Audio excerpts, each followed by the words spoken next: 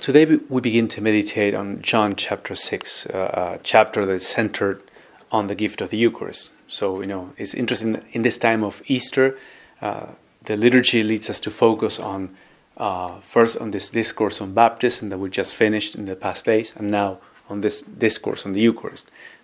Both sacraments are ways in which Christ gives us the new life that comes from His resurrection, and also ways in which we can perceive His presence.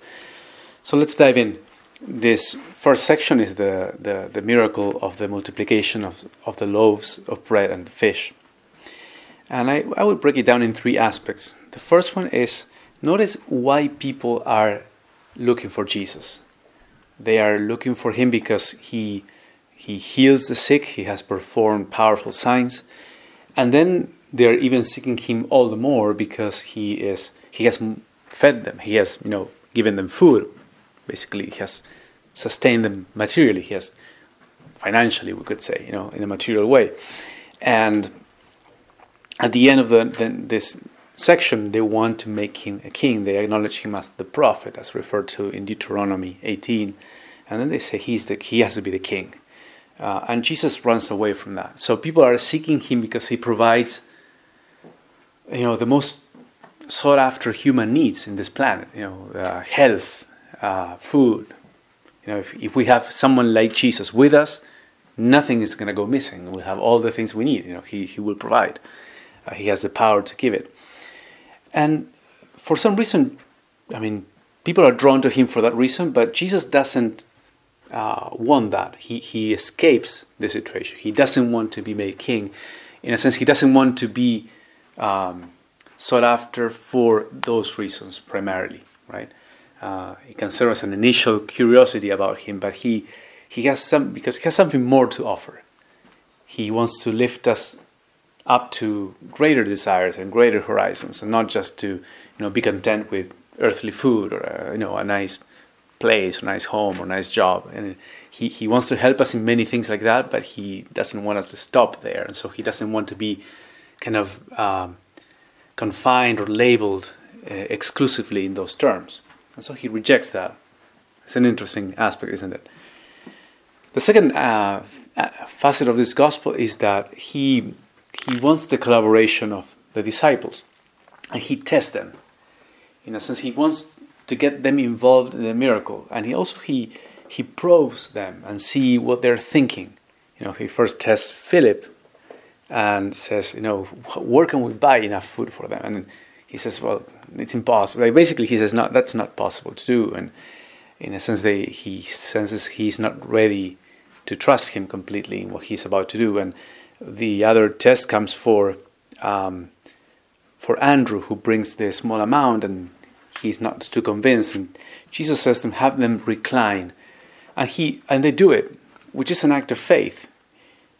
Because you have a tiny little amount of food, and you're having 5,000 people sit down for a meal. It's like it requires faith. They're beginning to believe. So Jesus is like probing them, testing them, and drawing them to a deeper act of faith.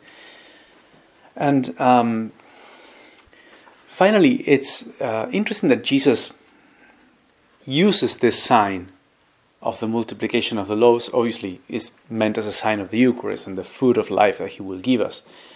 But he uses real food, right? He multiplies them. He feeds this crowd with bread.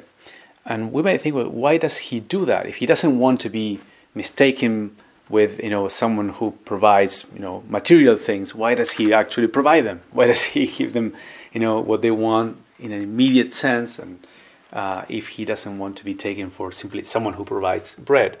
Well, because He wants to use many blessings in this life as a sort of first step, as a sort of sign or sacrament of what's going to come next. He wants to engage us in a first level of desire and satisfaction, but then to lift us up to a greater thing, And I think the way in which God educates us has a lot of that, very, very much.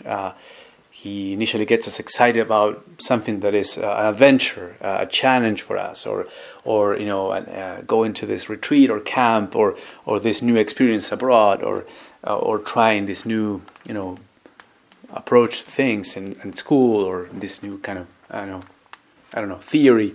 I mean, he gets us excited with something, with music or art, with a new group of friends, and then he uses that to open our souls to something deeper that he wants us to discover through that.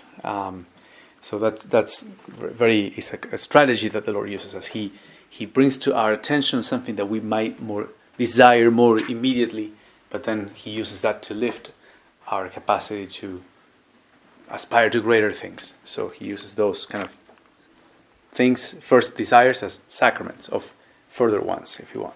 And I'm using the word sacrament in a more general sense, of course, here, not in the strict sense of the seven sacraments in saying that. So maybe take these three different facets of this miracle and see how